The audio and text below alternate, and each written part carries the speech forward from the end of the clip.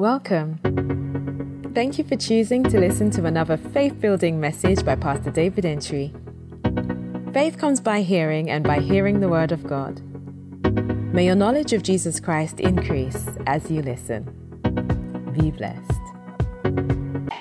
Jesus, when he resurrected from the dead, he said, therefore he's not ashamed to call them brethren. And he said, Hebrews chapter 2, verse 12 and 13, he said, therefore I will sing praises.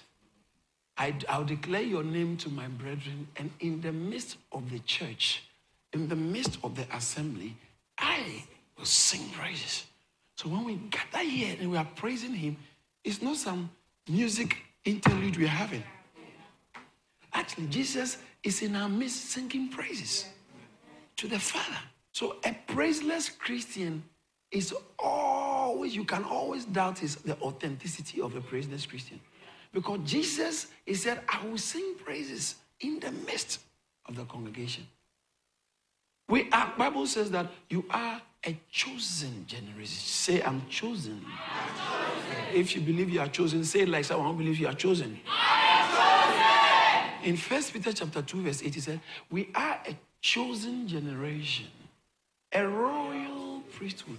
Listen, in the Old Testament, under the Old Covenant, there was never once where you found a royal priest. You can find a royal prophet, but there's never once you have a royal priest. The priesthood office was always separated from the royal office. So there's never once you have royal priest. David was the one who came closest to it, but he was a royal prophet. He could not become a priest because to be a priest, it must be in your bloodline. And to be royalty, it must be in another bloodline. And so if you are in the priestly family, you cannot be at the same time in the royal family. So as for prophets, it's general. God can call you from everywhere. But the priesthood office is Levitical tribe. So if you are born a Levite, then you cannot be a king, because the royal office, the kingly office, is through the tribe of Judah. And so that's why it posed a conundrum when Jesus was a priest and at the same time a king. Because in Hebrews, he said, but Jesus is a priest.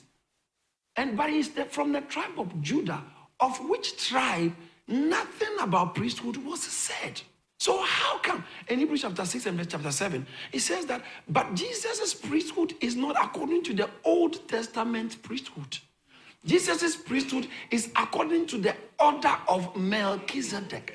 It's the Melchizedekan priesthood, not the Levitical priesthood. And so he could afford to be called to be high priest according to the order of Melchizedek. He could afford to become a priest because even though he's not from the lineage of Levi, but it was from the lineage of Judah. And Judah, that's why Jesus is the lion of the tribe of Judah. So if you are not part of the tribe of Levi, you can be a priest under the Old Testament. But there was a kind of priesthood that was higher than the Old Testament priesthood, which was introduced before the Old Testament priesthood was actually introduced. It is called, in Hebrews chapter 7, it is called the Melchizedekan priesthood. And it's Melchizedek who met Abraham. When Abraham met Melchizedek, oh man, in Hebrews and in the verse 6 and verse 7, it talks about when Abraham met, what said, for this Melchizedek, king of Salem, priest of the Most High, who met Abraham returning from the slaughter of the kings and blessed him.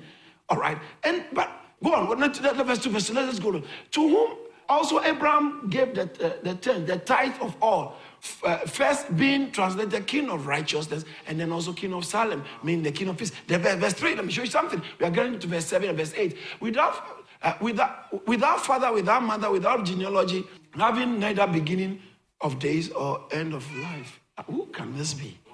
Because without mother, without father, he met Abraham. Abraham met him. Without mother, without father, made like the Son of Man, remains priest continually. The Levitical priesthood remains priest temporarily because death did not permit them to continue. So when you die, someone has to continue. But this one, he doesn't die. Now, go to the next one. Let me show you something. Now, consider how great this man was, to whom even Abraham, the patriarch Abraham himself, who is the father of us all, Abraham gave tithe. Abraham paid tithe to him. But go to the next verse. Watch this. And indeed, those who are of the sons of Levi, say Levi. That's the Levitical priesthood. They were the ones authorized to receive tithe. Okay, who received the priesthood, having a commandment to receive the tithe from the people according to the law, that is from their brethren. So the Levites were the only people authorized. If you try to receive tithe, it's another Old Testament.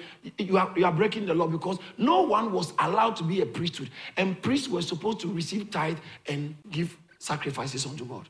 And so if you are not in the order, in the lineage of Levi, you cannot receive tithe. Now, so what this one is saying is that according to the law, they were authorized, commanded to receive tithe from the people who are the same as them.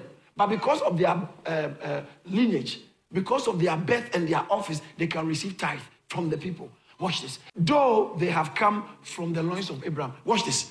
The Levites, where did they come from? Do you not understand what it means? Because they were Abraham's seed. So that means that these tithe collecting officers, before they started collecting tithe, their father, they can't pay tithe their father because they are not greater than their father. They came from Abraham. So as it were, if Abraham should be paying tithe, anyone Abraham is paying tithe to must be bigger than they themselves, because they are subject to Abraham.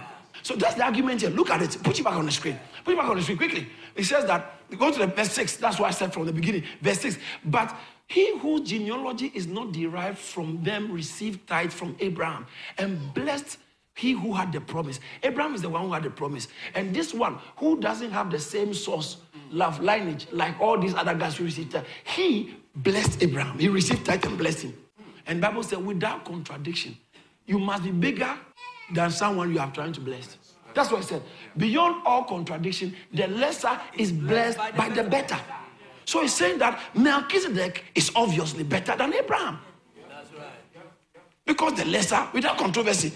For you to come and say, I bless you, I'm blessing you, you must be of a higher spiritual order to be able to bless somebody. So he said, without controversy, the lesser is blessed by the better. So now, go to the next verse. Let me show you verse 8.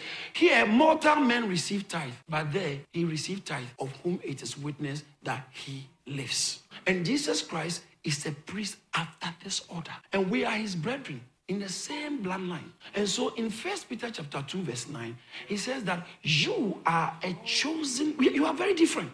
You're not like the Levites. You are a chosen generation. A what?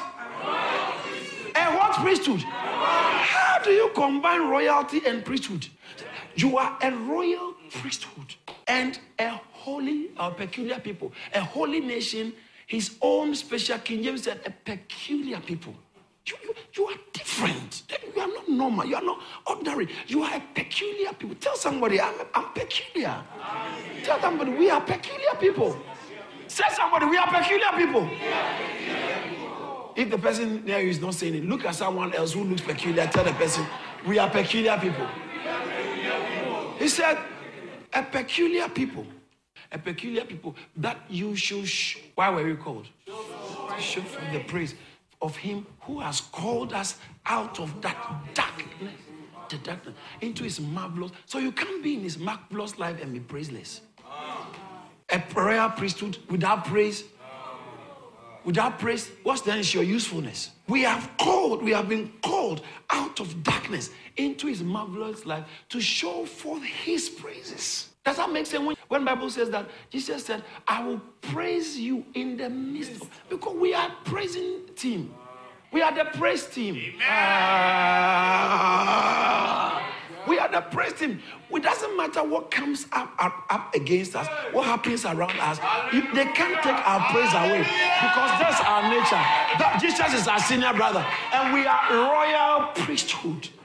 Royalty. Royalty. He's serious. And not just royalty. No one could have that title in the Old Testament. Royalty and priesthood. Not even David, the praiser. Not even David. He could not be a priest. Why? Because he wasn't from the tribe of Judah. And at that time, the tribe or the order of Melchizedek has not been reactivated. That the only one who could activate it was our senior brother. Listen, all I'm trying to tell you is priesthood has to do with lineage, not feeling.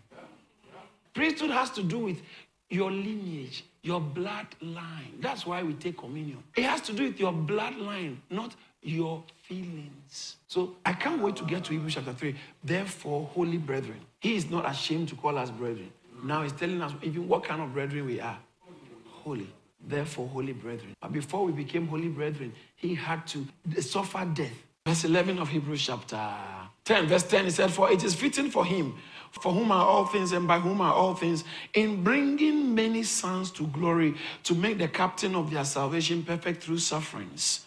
For both he who sanctifies and those who are being sanctified are all of one, for which reason he is not ashamed to call them brethren, saying, I will declare your name to my brethren. In the midst of the assembly, I will sing praises. Again, I will put my trust in him. Again, here I am, and the children whom God has given me. Verse 14. I like the verse 14.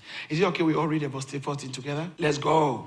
Inasmuch then as the children have partaken of flesh and blood, he himself likewise shared in the same, that through death he might destroy him who had the power of death, that is the devil, and release those who through fear of death were all their lifetime subject to bondage. Hallelujah. Amen.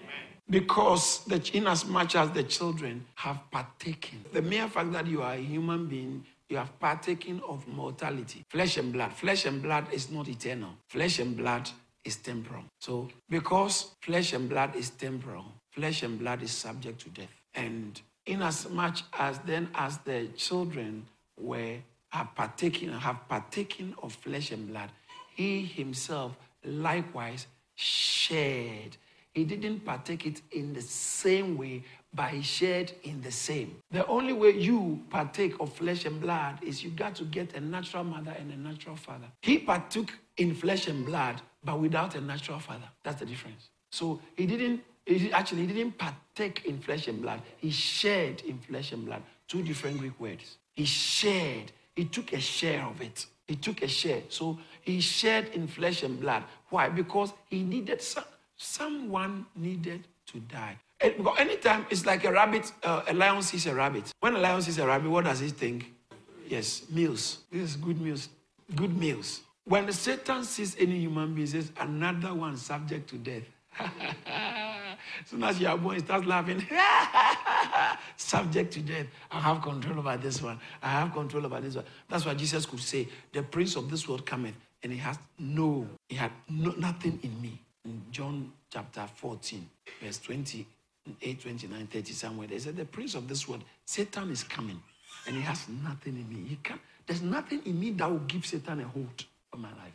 So anytime someone is born and shows up, Satan, I've got another one. Yes. One more. I'm going to torment. I'm going to put under pressure and eventually kill. Eventually subject and bring them into bondage of death. The power, under the power of death. The force of death. The kratos of death. So Jesus also shared in the same. And Satan saw, he said, that's another rabbit.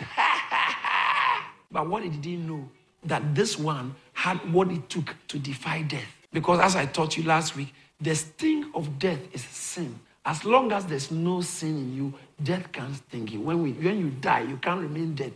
That's why he said that. For it is not possible that the grave, he should be held by the grave. I think in Acts chapter 2, somewhere verse 27, 28, somewhere there, he said, for you will not suffer your Holy One to see corruption. And he said, for it is not possible that, for you will not leave my soul in hell, I will not leave you, suffer your Holy One to see corruption. And then somewhere there, from there, it talks about, it's not possible that he should be held by the grave. It wasn't possible that the grave should hold Jesus. Why? Because there was no sin in him. There was no sin in him. So then, he looked like something Satan would like to kill. But it kind of was a trap for Satan. He brought the death on him, and then Jesus said, welcome death. Then he conquered death.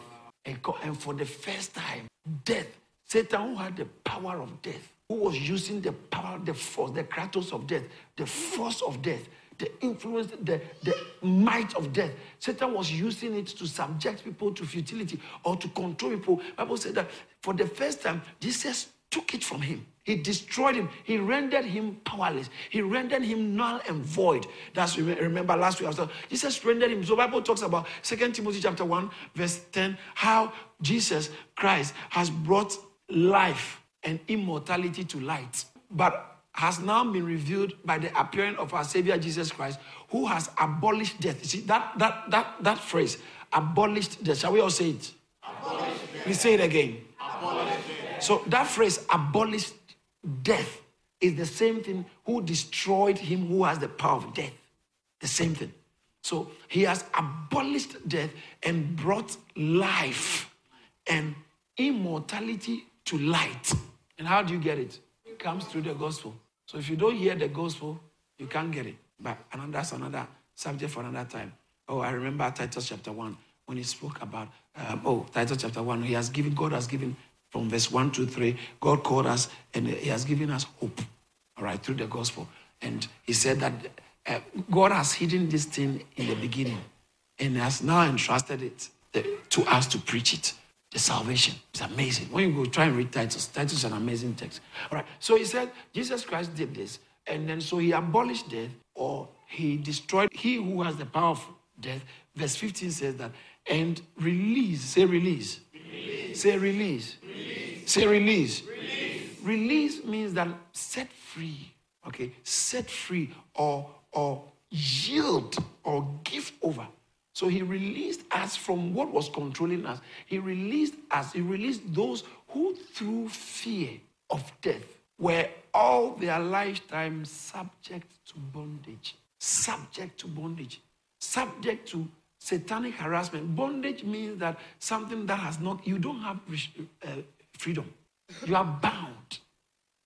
You are bound. Guess what, brothers and sisters? Fear can destroy so many things in your life.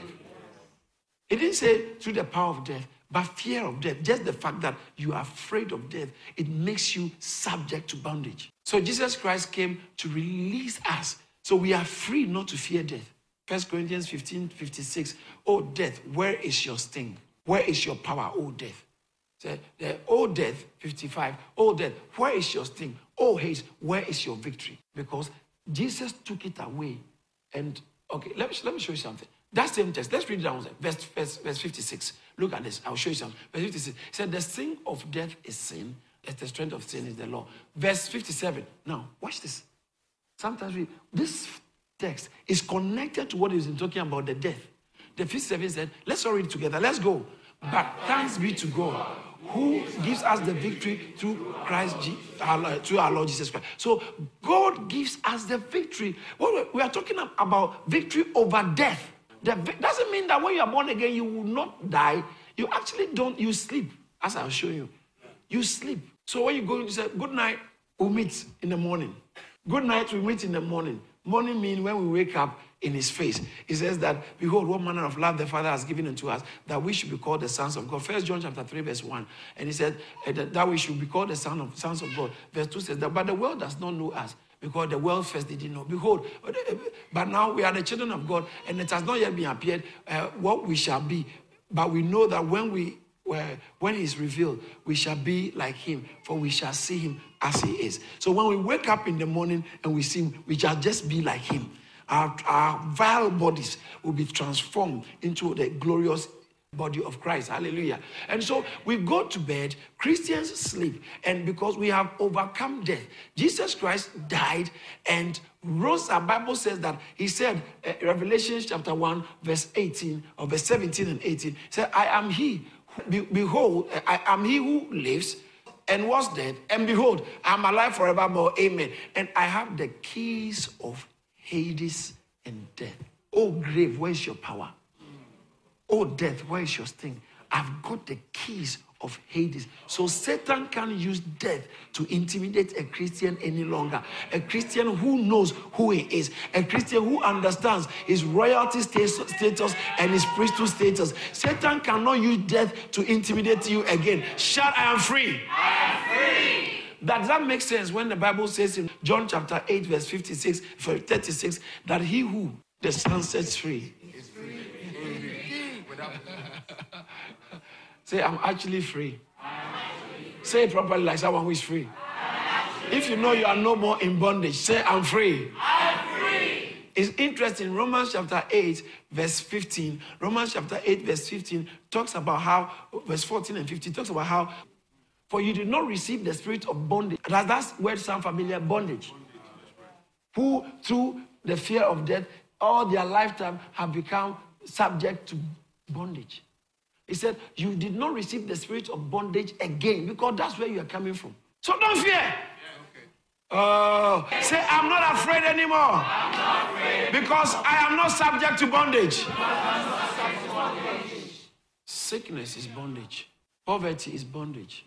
Depression is bondage. Anything that takes away your ability to live life the way you should is bondage, because Jesus said, I came that you might have life and have it in fullness. If you don't have anything that stops you from living life the way you should, is bondage. And you are not subject to bondage. So sometimes you can take your medical report and look at it and smile and say, I'm not subject to bondage. Amen. Others can look at this and cry, but you won't cry. Why? Because you are not subject to bondage. Amen. Tell somebody, I'm not subject to bondage. Why are you not subject to bondage? Hebrews chapter 2, verse 15. Because Jesus Christ died and released. He released us. He said, and released those who through fear of death. I'm not afraid of dying. I'm not afraid of death because I'm not dying now. Jesus said that you can't kill me. I choose to lay down my life and I'll pick it up again. That's the status he has brought us in. Listen, may I say this to you? It's going to be a very powerful statement I'm about to make. Powerful statement. I pray that God, the Spirit of God, will enlighten your understanding for your spirit to get this. You can choose when you want to die as a believer. Amen. As a believer, you can choose when you want to die. This is profound. A lot of people may not get this. I pray the Holy Spirit will help you. You can choose when you want to die as a believer. Most of us live life too ordinarily because so we suffer what ordinary people suffer. You must know your status. Walk with that consciousness and speak alike. Doesn't matter how grim things may look. You can choose. No, you see, Jesus said, why are you so fearful? That's what Jesus asked them when they were in the boat and the boat was filling with water and they were in jeopardy. They said, sir, well, master, we perish. We perish. In Luke chapter 5, verse 8, verse 25, Jesus said, why are you so fearful, O ye of little faith? And yesterday I was trying to explain, we are so fearful because of our estimation of the challenge that is bringing us, that is threatening our lives. So most of us, if you can evaluate things properly, you will see that what I'm saying, there's truth in it. Because there are a lot of people. How old is the Duke of Edinburgh? How old is he? So what makes you think that you will die before 70? It's a choice. He just is living based on medical messes. But you can live based on grace and based on, watch this, based on revelation. Yes. What has been revealed to you about your status can keep you going. You can overcome sickness. Yes. Shout hallelujah. Hallelujah. But Pastor, what you are saying, I don't agree, because if Jesus has done it, why is it that some Christians are always sick? And it's their choice. It's their choice. It's up to you what to make of the grace. We all are saved by grace. So once you are saved, you see, the same grace that saves us is the same grace that heals us. Read your Bible. He says that who forgives all your iniquities, not just and heals. So if your iniquities can be forgiven, then your sickness can be healed. Your disease can be healed. In Mark chapter 2, they brought a man who was paralyzed. And Jesus looked at the man. He said, son, your sins be forgiven. Rise up and walk. And they were saying in their heads, who is this man to be forgiven sin? And Jesus, knowing their thoughts, he said, which one is easier? To say your sins be forgiven, or to say rise up and walk? For you all to know that the Son of Man has power to say, he said, so, but that they may all know that the Son of Man has power on earth to forgive sins, he said to the paralytic, all right, I say to you, arise, take up your bed and go your way, go to your house. And what happened? Immediately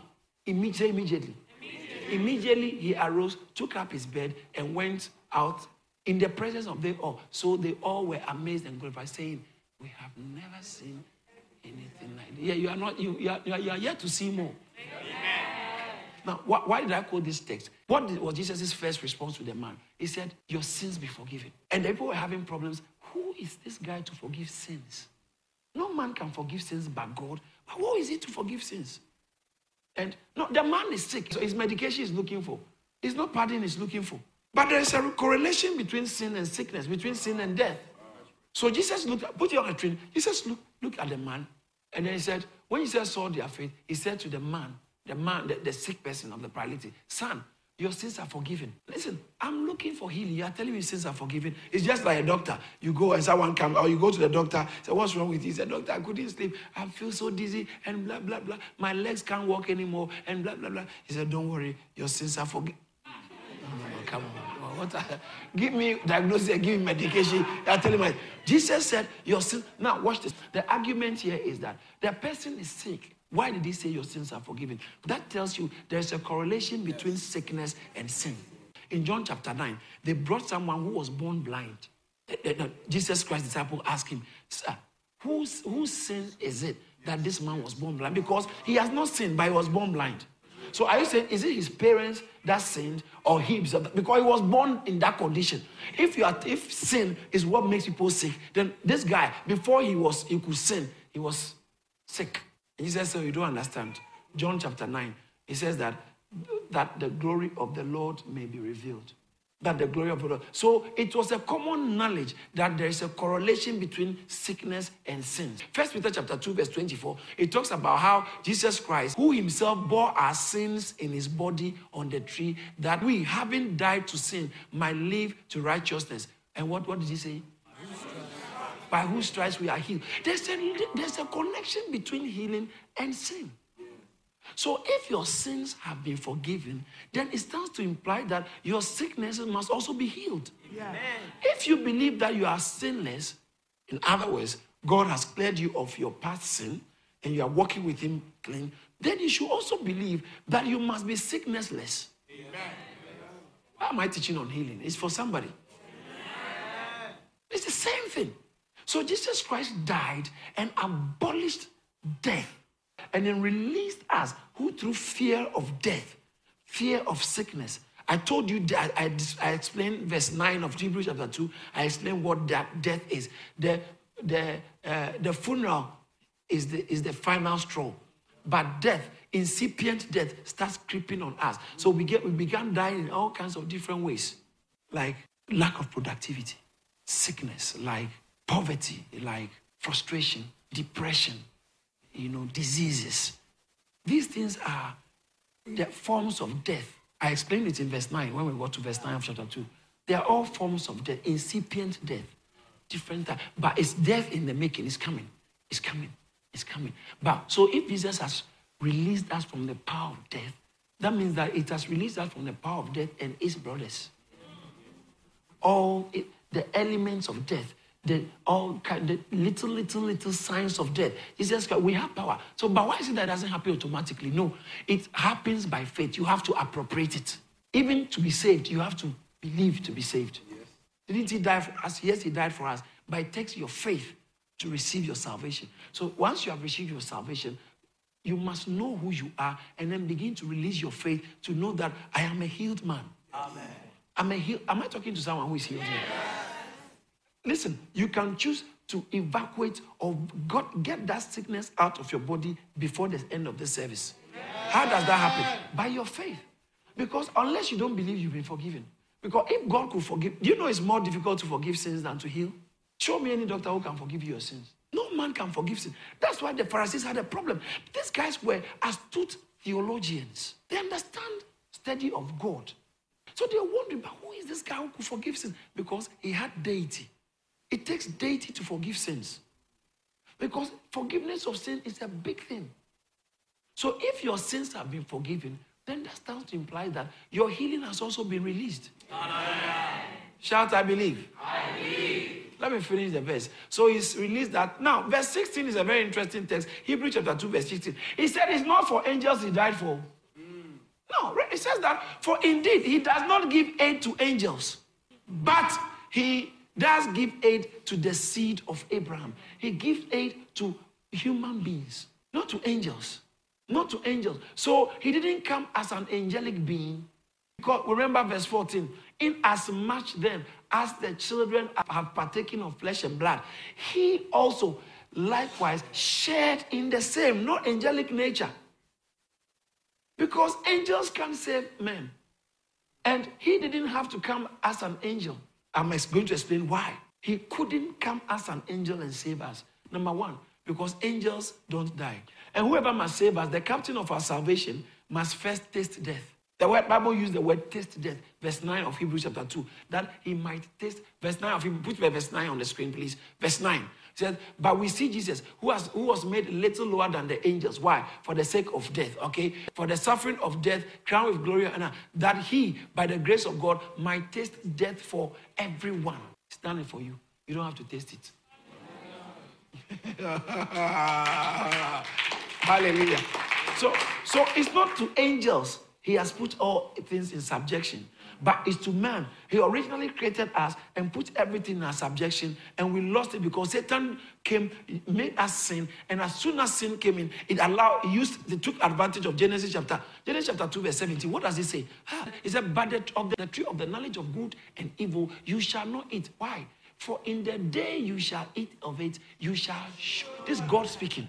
God said, if the day you, not tomorrow, the day you eat of it, you shall surely die. Satan said, So when they ate of it, he knew death was coming, and he took advantage of the death and took hold of the force of death. And from Adam, Bible says, Romans chapter 5, verse 12. Romans 5, the scriptures keep coming. And I want to move forward. Romans chapter 5, verse 12. He said that, so one man, sin entered the world, and death through sin, and thus death spread to all men because all sinned. Through one man, death spread to all. Death. So you were born dead. You were dead on arrival. That's why as soon as you are born, you start dying. You cry first, then you start dying. Even if you don't want to cry, they'll beat you.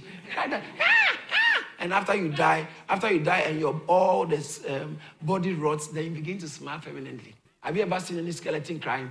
They always, I'm happy, I'm done, I'm gone out of this.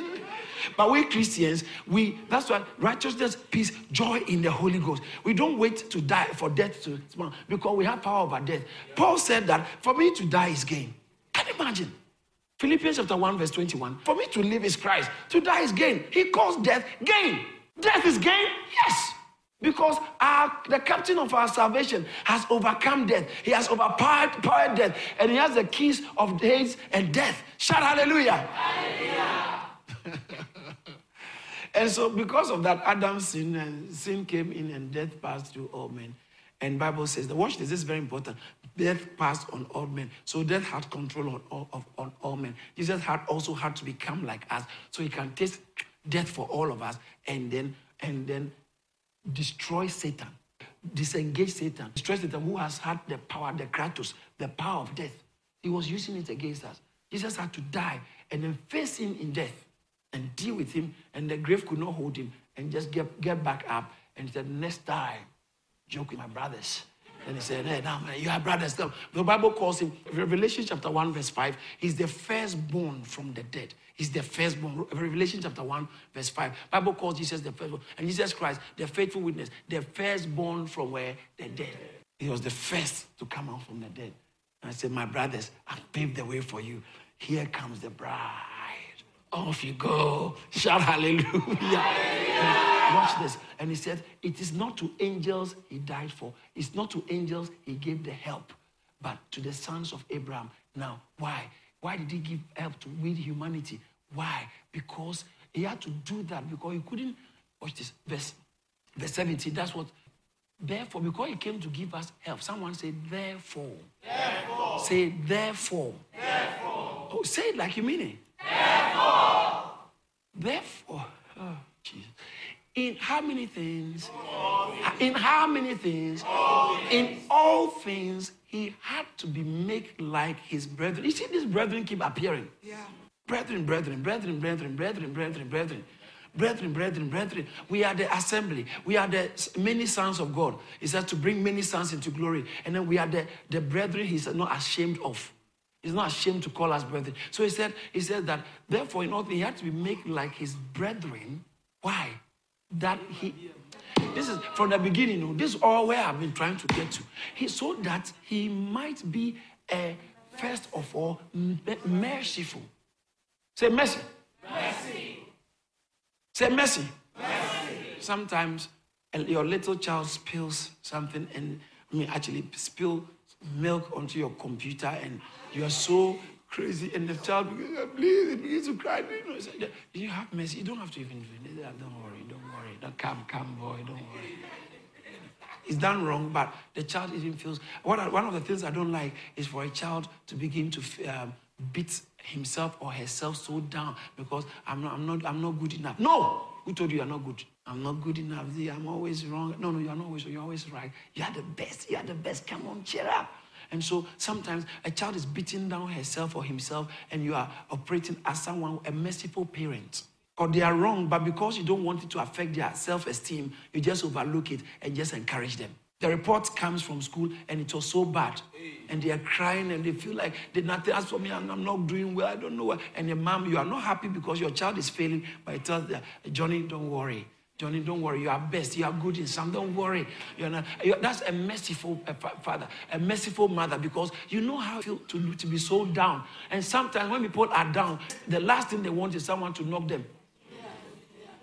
That's why I always tell Christians, be careful how you judge other Christians you have seen in a fault. Because when Christians and a genuine Christian is down, the last thing he wants is to someone to come and tell him, why are you lying? He knows I've lied. I want to sort this thing out. Stop telling me, why am I lying? If you lie, stop telling me I'm good. I need someone to tell me that Jesus can forgive me. Jesus has forgiven me. Jesus is going to help me. Shout hallelujah. And I'm going to show you in the verse 18 how he's also able to succor. He's a succor. There is a succor in Jesus. That means help. Shout help. Help. So Bible says that, go back, let me finish the verse 17. Go back, let me finish it. Therefore, in all things, he had to be made like his brothers, that he might be a merciful. Two qualifications, a merciful. In other words, if he hadn't been made like us, there's no way he could sympathize with us. He couldn't sympathize with us. You can ask him, you can ask God, but what does God know about being a human being? He said, oh yeah, I've been there. I've been there. He was in all things, he was made like us. So he was very much like us, but for one thing, the sin we have, he didn't have it. So in all things, he was made like us so that he can tell us, listen guy, I've been there. I know what it means. And when you are beating yourself down because you feel that, how many of you, when you are a genuine Christian, sometimes when you sin, you feel like God should kill you. Especially a certain type of sin, you made vow to God that God, I will never do this again. I will never. Lord, the next time I do it, kill me. Let something in my body switch off. Let something happen. Let me be blind. Let something. How many of you have felt like that before? And then it doesn't take 1 week. And then when that happens, guess what? You don't even want to come to church. You don't want to come to church because no. That's when you should come to church and eat communion. In everything, he was made like his brethren. In everything. That, watch this, that he might be, so that he might be a merciful, watch this is very important. Humanity affords him mercy, to be merciful. His deity affords him to be faithful. Wow. Because to be merciful is just a condition of the heart. To be faithful has to do with an ability you must have. He has to have the ability to be able to stand before God on our behalf. The ability to... There's a text in 1 John chapter 1, verse 9. It says that if we confess our sins, and he uses that word again, he is faithful and just to forgive us our sins. Faithful, say faithful. Say faithful. He had to be like us in everything, that he might be, first of all, merciful. Merciful, in other words, does that make sense when Hebrews chapter 4 verse 16 says that, therefore, let's all read it aloud, okay? From verse 15 and 16, there's something in there. From 15, let's go from verse 15. Are you ready to read it aloud? Let's go. For we do not have a high priest who cannot sympathize. Pause. Did you see that? He sympathizes with our weakness. He's a priest who sympathizes with our weakness. Because in the first place, every priest must be appointed from men. You can't be a priest if you are not a man to represent men. No. That's why he had to be like us, so that he can be a merciful high priest. We'll come back and continue that reading. But in Hebrews chapter 5 verse 1. Put it on the screen for me, please. For every high priest taken from among men is appointed for men. So you must be taken from amongst men to be appointed for men in things pertaining to God, that he may offer gifts and sacrifices for sins. So for you to be a high priest, you must be one of them. How can an angel become a priest for us? No, he's not one of us. So Jesus had to be like us in everything, so that he can qualify to be a high priest. Does that make sense? And so in Hebrews chapter 4 verse 15, it says that, for we do not have a high priest who cannot sympathize with our weakness, but was in all points tempted as we are. The only difference is that he yet without sin. That's why, watch this, that is why he can have mercy on us. That's why he can sympathize with us. Because he's been there. Is someone getting what I'm teaching? He can sympathize with us. There's never a time, listen to me, let me say this. There should be never a time as a Christian for you to think that you've done something so wrong, God can't forgive you. That's Satan talking to you. That's Satan talking to you. And so please, you too, a Christian, never join Satan in accusing a Christian that, as for this one, you don't have business. Satan is the only one who is called the accuser of the brethren.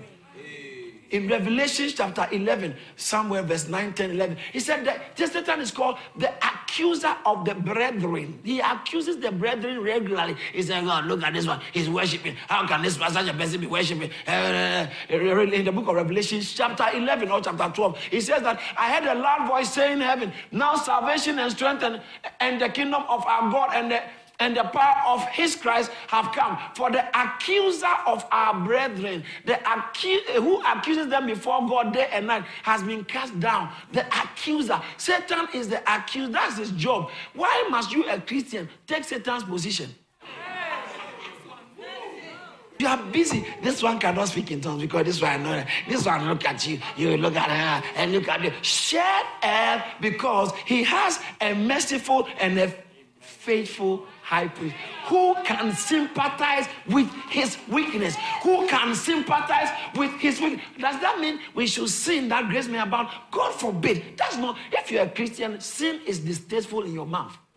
That's why when you sin, you don't want someone to come and tell you, hey, woe unto you. Because already the thing is so disgusting, distasteful. You don't like it. But maybe you struggled. So you don't like it. You want to hear someone to tell you there is hope. Rise up. Be strong. Rise up. The blood of Jesus. Listen, he said, and the blood of Christ cleanses us from all sins. All, not some. All sins. The blood. God made provision for a holy detergent.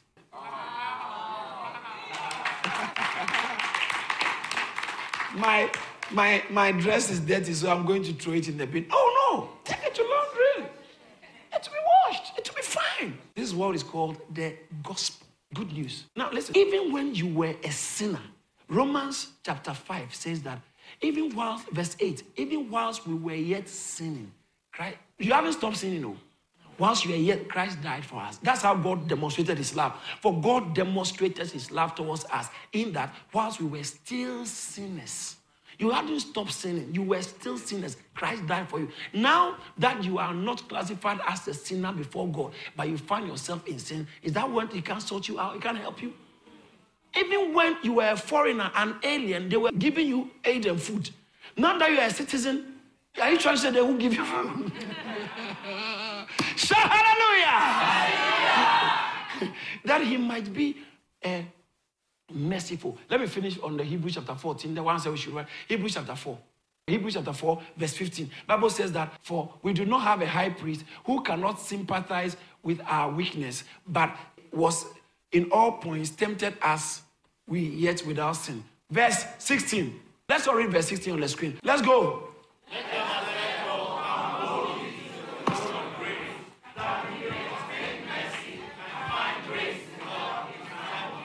He said, don't forget, when you're reading the Bible, you come across the word therefore. Pause to think about what that therefore is there for. He said that on the grounds of the fact that we have a faithful and a merciful high priest, he said, let us therefore come boldly before the throne of grace. At the high priest, in those days, if a priest goes before God and has sinned with him, they will be struck death. But even even that one, in Exodus chapter 25, verse 17, when God made the Ark of the Covenant, watch this. It's very interesting.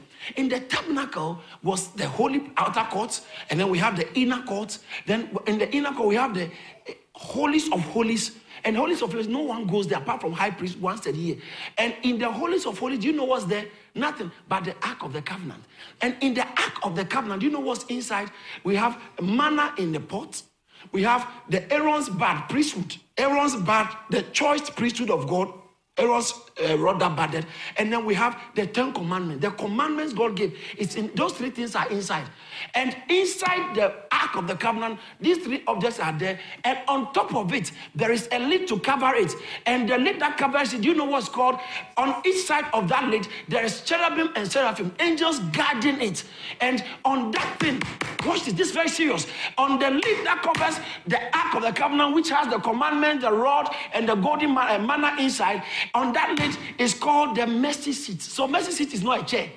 Mercy seat is the lid that covers the content of the covenant, so that before you can even reach, God can deal with you. It passes through mercy and was dealing with them. So the high priest will go once in a year. Watch this. The high priest will go once in a year to offer the blood of the animal that is covering them.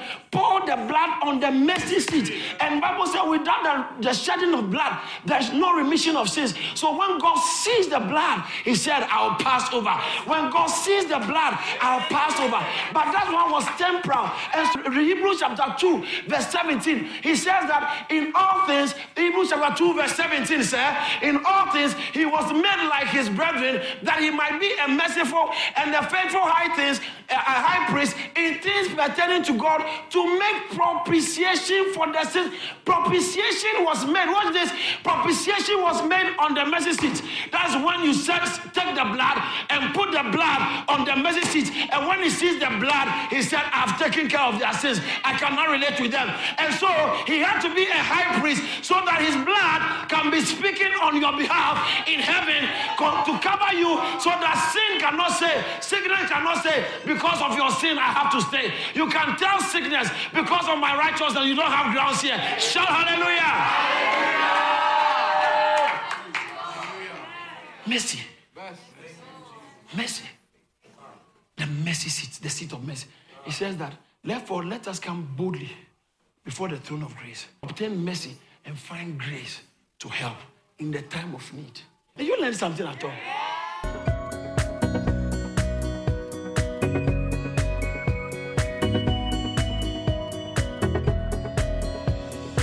Thank you for listening.